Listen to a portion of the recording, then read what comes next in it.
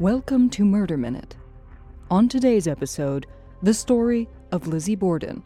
But first, your true crime headlines. A manslaughter trial is underway for a Florida man who shot and killed another man in a dispute over a parking space. 49-year-old Michael Draka is charged in the shooting death of 28-year-old Marquise McLaughlin in July of 2018. McLaughlin and his girlfriend, 24-year-old Brittany Jacobs, stopped at a convenience store in Clearwater, Florida, with their 3 young children.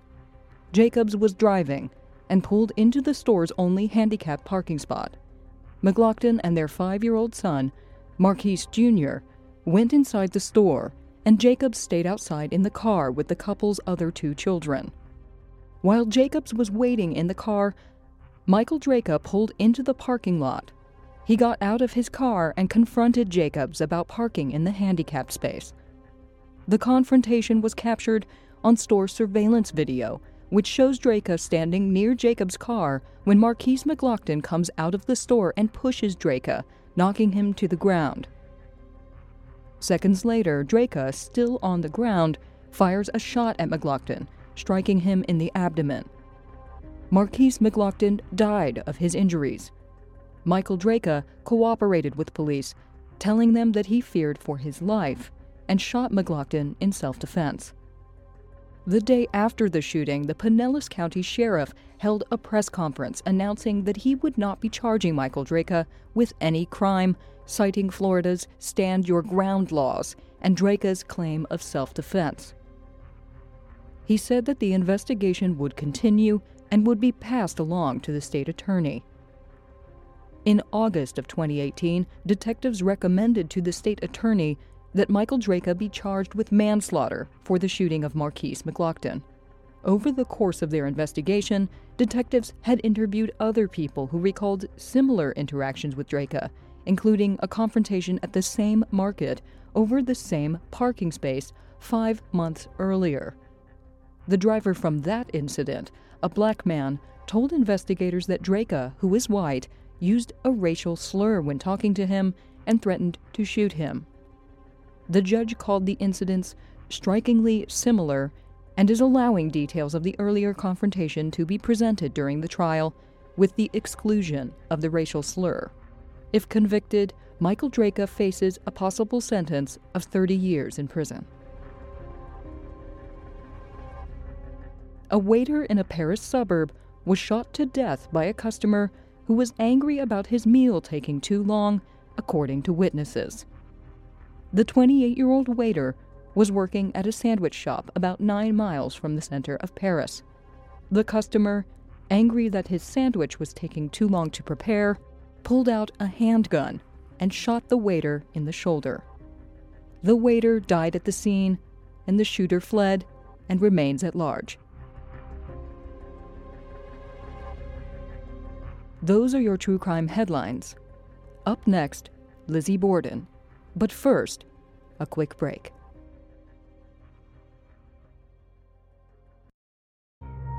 My mother always told me, wear clean underwear. You never know when you're going to be in an accident.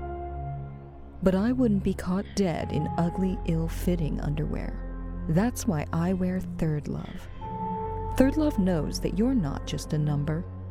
Their Fit Finder quiz helps you identify your breast size and, most importantly, shape, to find bra styles that actually fit your body. I'm currently writing about murder while wearing their beautiful black lace contour plunge bra and lace-back cheeky, and it fits like a sexy noir dream come true.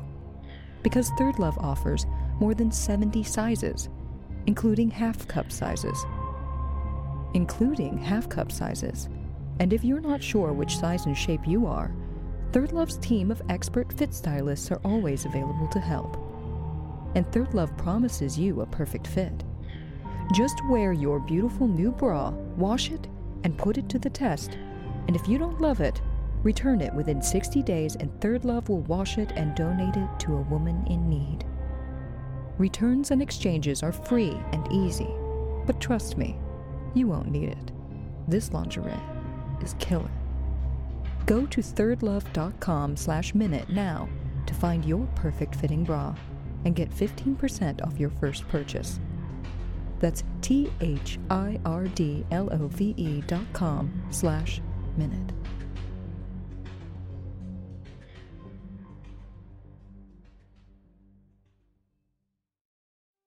Welcome back to Murder Minute. On today's episode, one of the most famous murders in American history. This is the story of Lizzie Borden.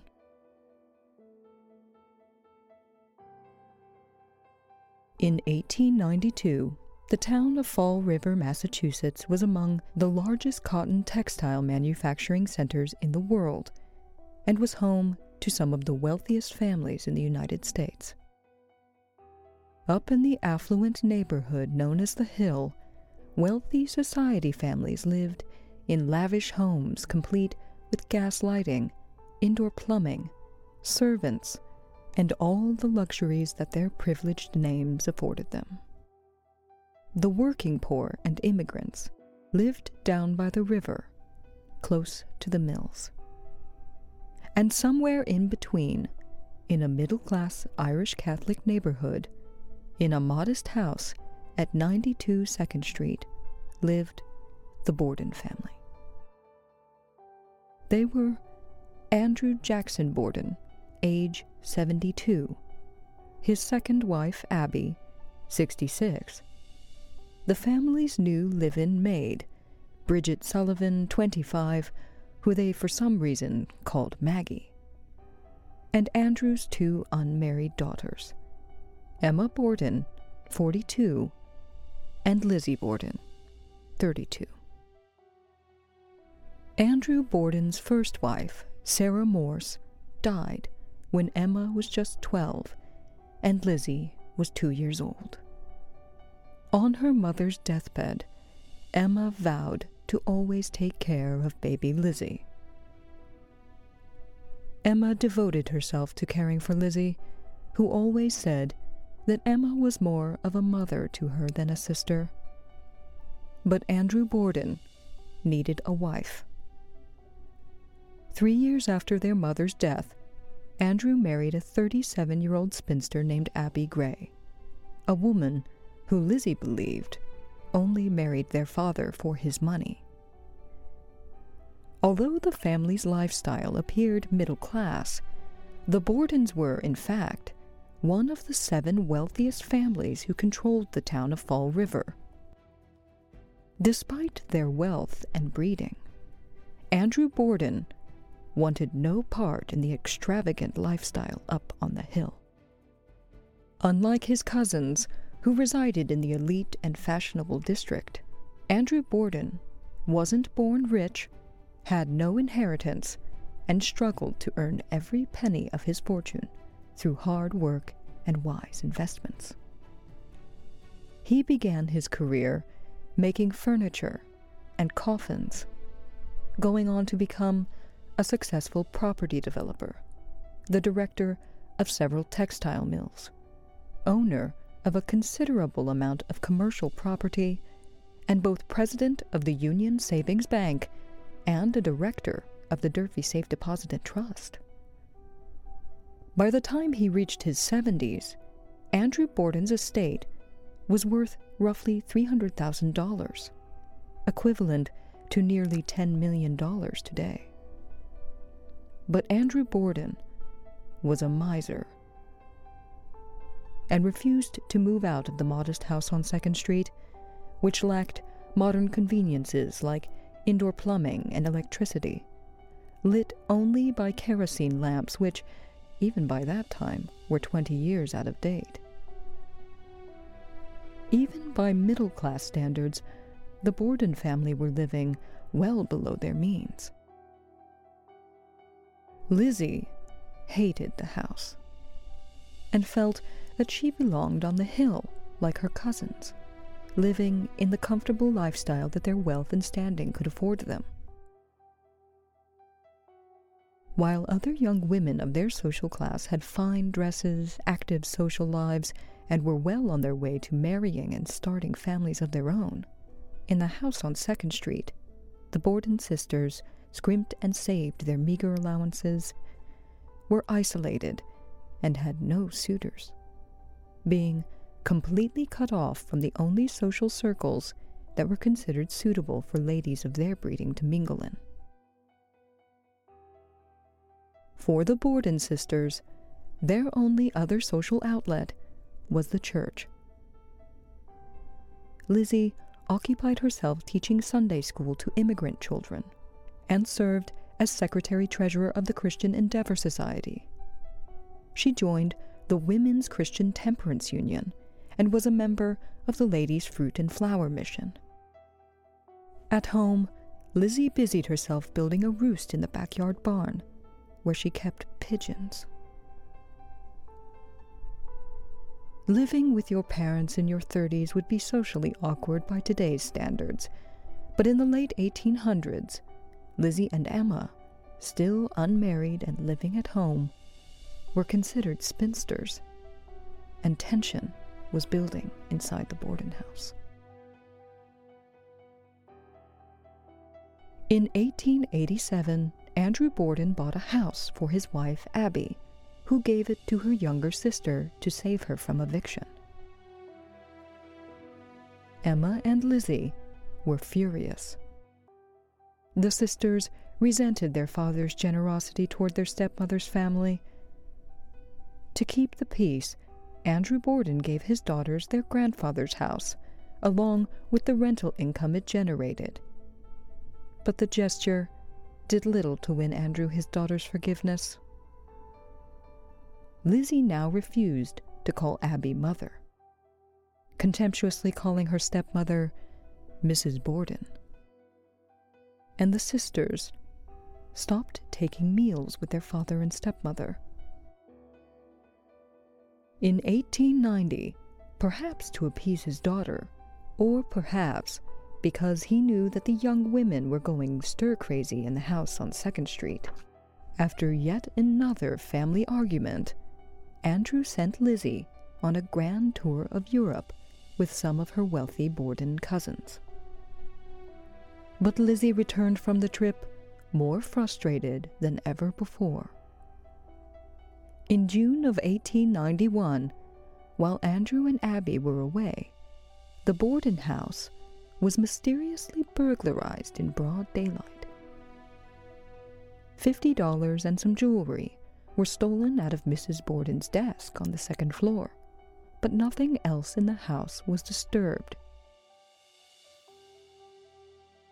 Lizzie, Emma, and the maid Bridget were all at home during the supposed robbery, and none reported hearing an intruder. When police arrived to investigate, suspicion immediately fell upon Lizzie, who had a reputation as a shoplifter. Lizzie took them on a tour of the house and showed the police where a screen door was loose, claiming that this must have been where the intruder entered. But police weren't convinced. Lizzie's reputation for stealing was so well known that the clerks at the department store in town were told that if Lizzie ever stole anything, to simply write it down and bill her father. When Andrew Borden learned of this latest incident, he had the investigation called off. From that day forward, Andrew Borden began a policy of locking all of the doors in the Borden house. Every day, Andrew locked his own bedroom door, took the key into the sitting room, and strangely, placed the key in full view on the mantel, where everyone could see it, as if to send a message to the family. In June of 1892, Andrew Borden reportedly took a hatchet and slaughtered some of Lizzie's beloved pigeons. Though there is little but rumors to support this. But in July of 1892, after another heated family argument, perhaps over Lizzie's pigeons, both Emma and Lizzie went on vacations to New Bedford. After returning to Fall River, Lizzie chose to stay in a local rooming house for 4 days before finally returning to the house on 2nd Street. On Wednesday, August 3rd, 1892, Emma was still out of town visiting friends in Fairhaven, and the entire Borden household had been violently ill for several days. Mrs. Borden feared poisoning, as her husband was not exactly a popular man. The relentless businessman had made a few enemies on his rise to the top. Mrs. Borden called on Dr. Bowen, who lived across the street, telling him that she was afraid that someone had poisoned their bread. Dr. Bowen examined her and tried to put her mind at ease. That evening, Lizzie visited her friend Alice and told her that she was afraid that her father had an enemy who had poisoned their milk. Lizzie told Alice that there was a man seen hanging around the house, and how the barn and house had been broken into in broad daylight. She told Alice that she had to sleep with one eye open half the time, and that she was afraid that the house would be burned down right over their heads. That night, Lizzie and Emma's uncle, John Morse, brother of their deceased mother, arrived to the house for a visit and slept in the guest bedroom. At 7 a.m. on Thursday, August 4th, Mr. and Mrs. Borden and John Morse were served breakfast by the Bordens' maid, Bridget.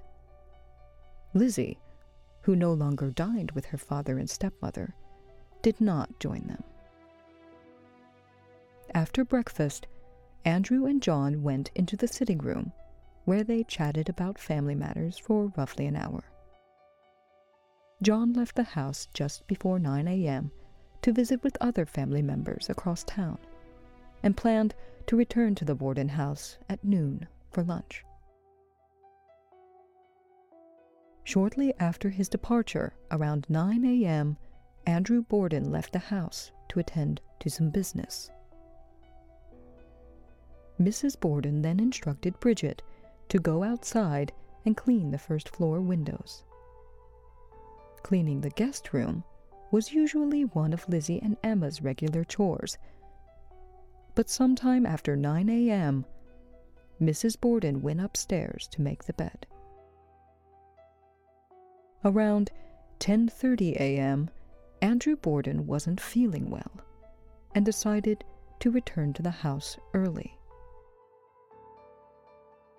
When he arrived, his key failed to open the door. It was locked. Mr. Borden knocked. He knocked again. The maid, Bridget, who had been outside cleaning the windows, rushed to open the door, but it was jammed. As Bridget struggled with the door, she let an expletive slip and heard a laugh that she thought came from the top of the stairs. It was Lizzie. Bridget finally opened the door, and Mr. Borden came inside. When Lizzie entered the room, Mr. Borden asked her where his wife was. Lizzie told her father that Mrs. Borden had received a note about a friend who was ill, and that she had gone out to visit them. Andrew Borden decided to lay down on the couch in the sitting room and take a nap before lunch. Bridget, who was also feeling unwell, perhaps from whatever had been ailing the family for the past several days, had thrown up outside while cleaning the windows. Bridget excused herself and went upstairs to rest in her bedroom on the 3rd floor.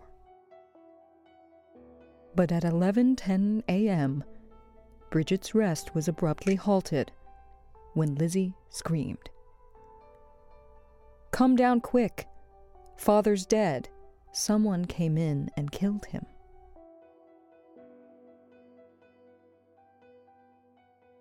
Bridget hurried down the stairs to the sitting room. There was Lizzie, standing over the bloody and almost unrecognizable body of Andrew Borden, slumped on the couch, hacked to death with a hatchet.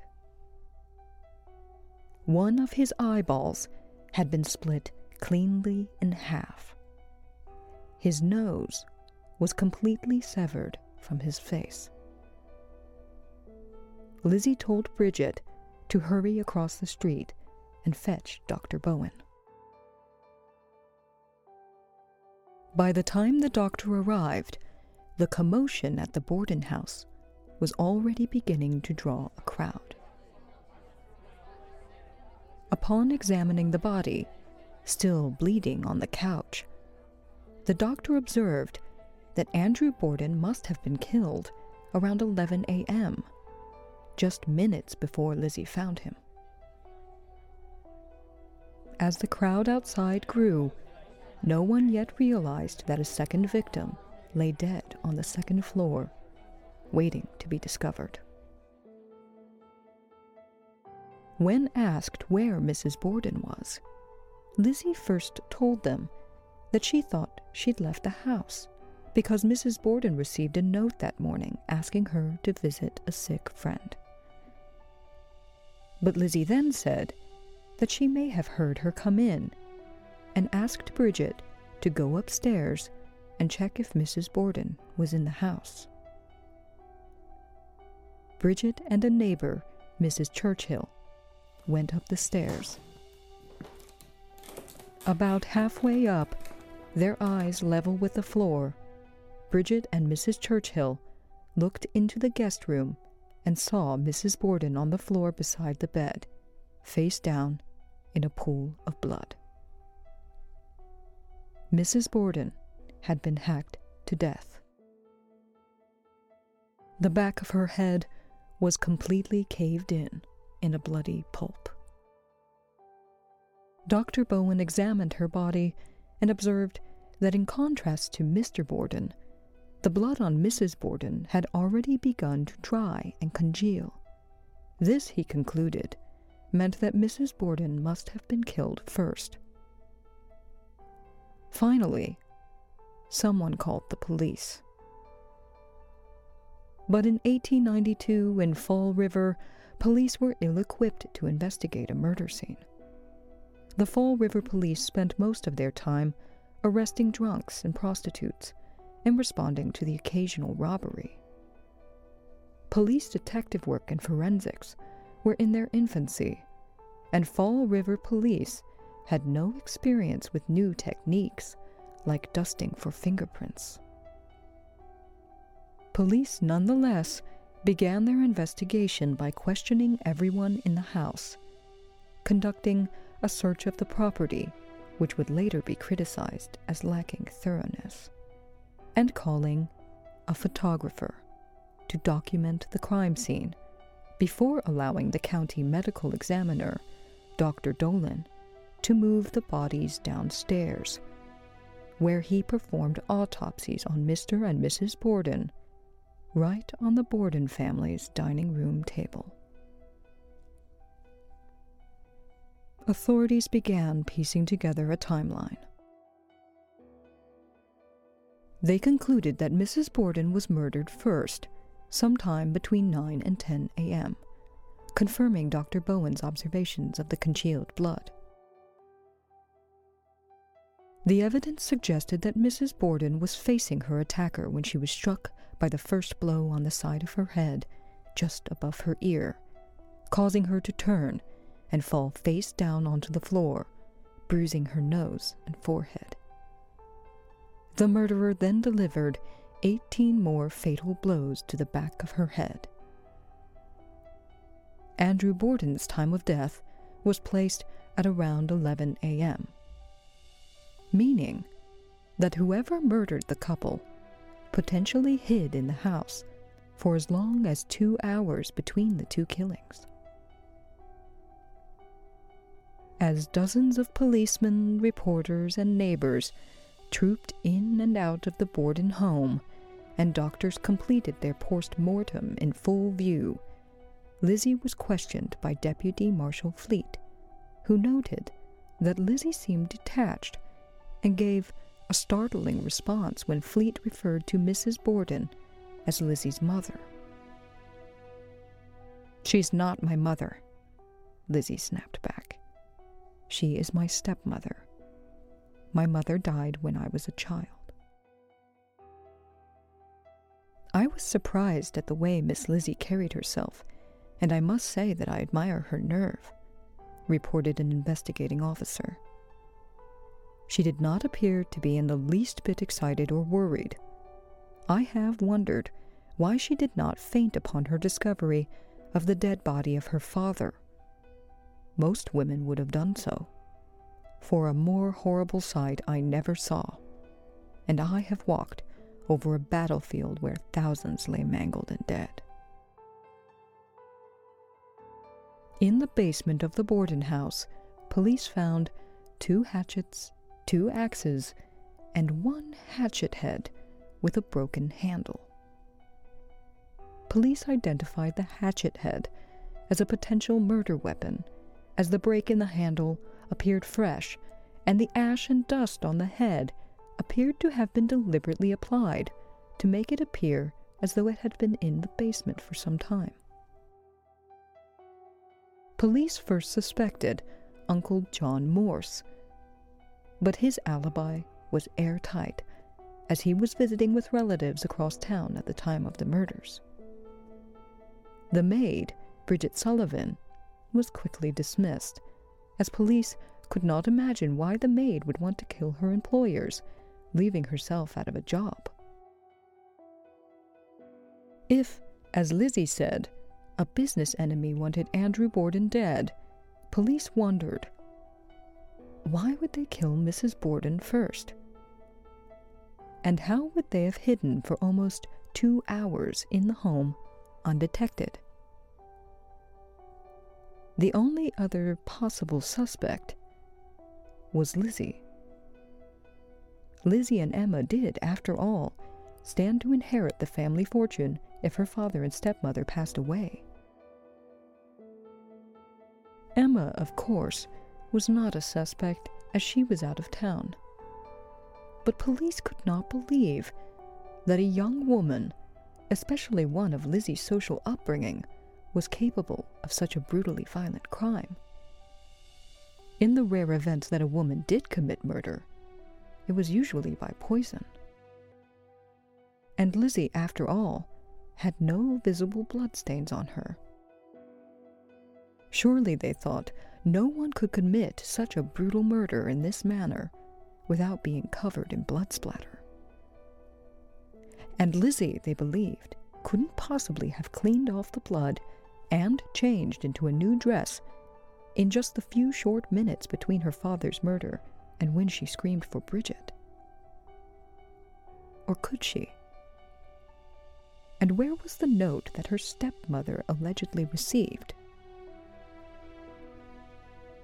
The following day, under the headline, "Shocking Crime, a Venerable Citizen and His Aged Wife Hacked to Pieces in Their Home," the Fall River Herald reported that news of the Borden murders, quote, "spread like wildfire, and hundreds poured onto 2nd Street, where, for years, Andrew J. Borden and his wife had lived in happiness." End quote. The Fall River Herald reporter had visited the scene of the crime and described the face of Mr. Borden as sickening. Quote, "Over the left temple, a wound 6 by 4 inches wide had been made as if it had been pounded with the dull edge of an axe.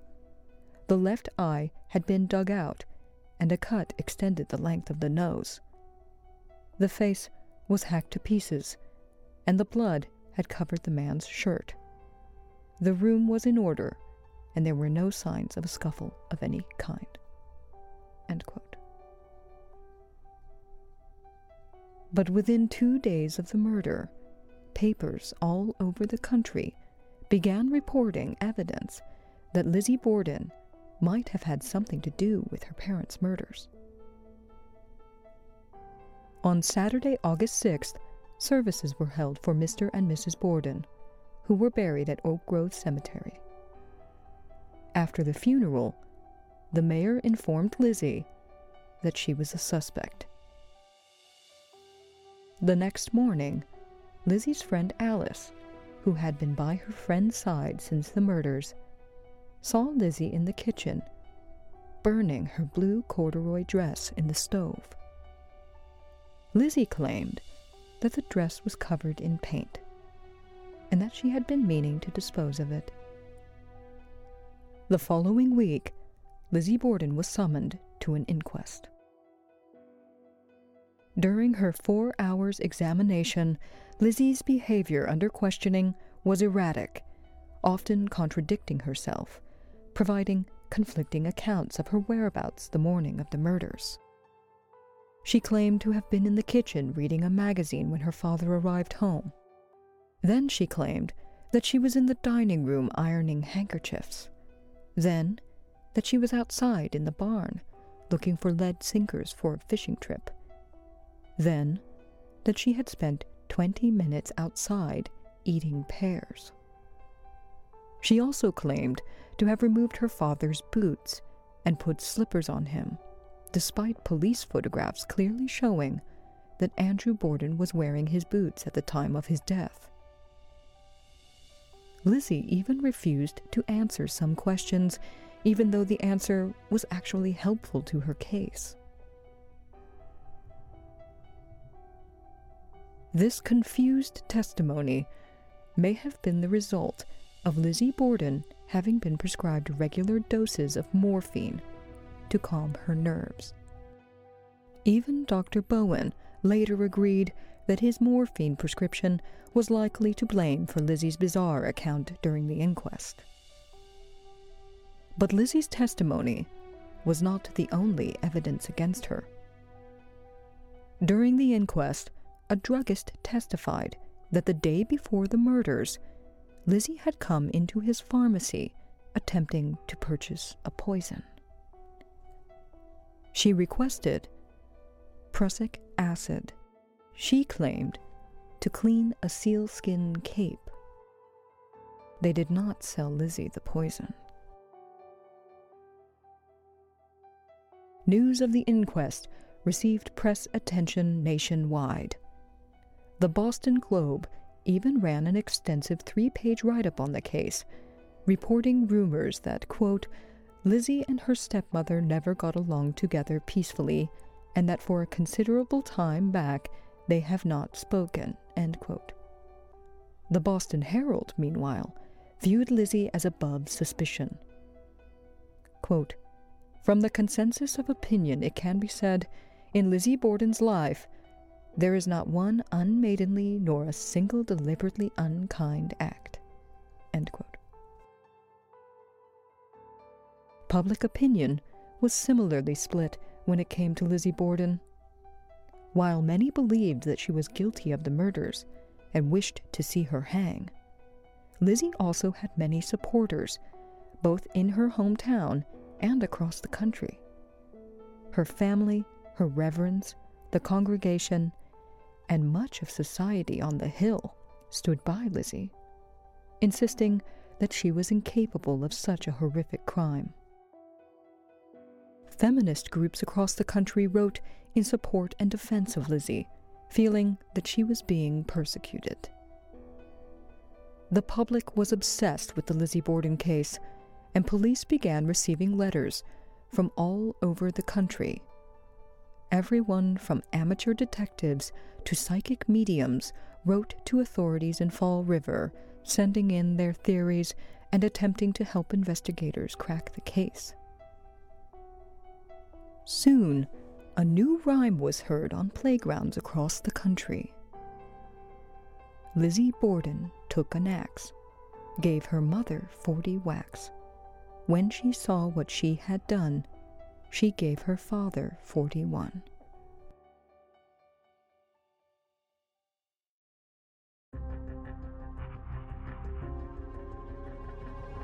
This has been Murder Minute. Next week, Part 2 of Lizzie Borden. For true crime anytime, download the Murder Minute app or follow us on Instagram at Murder Minute.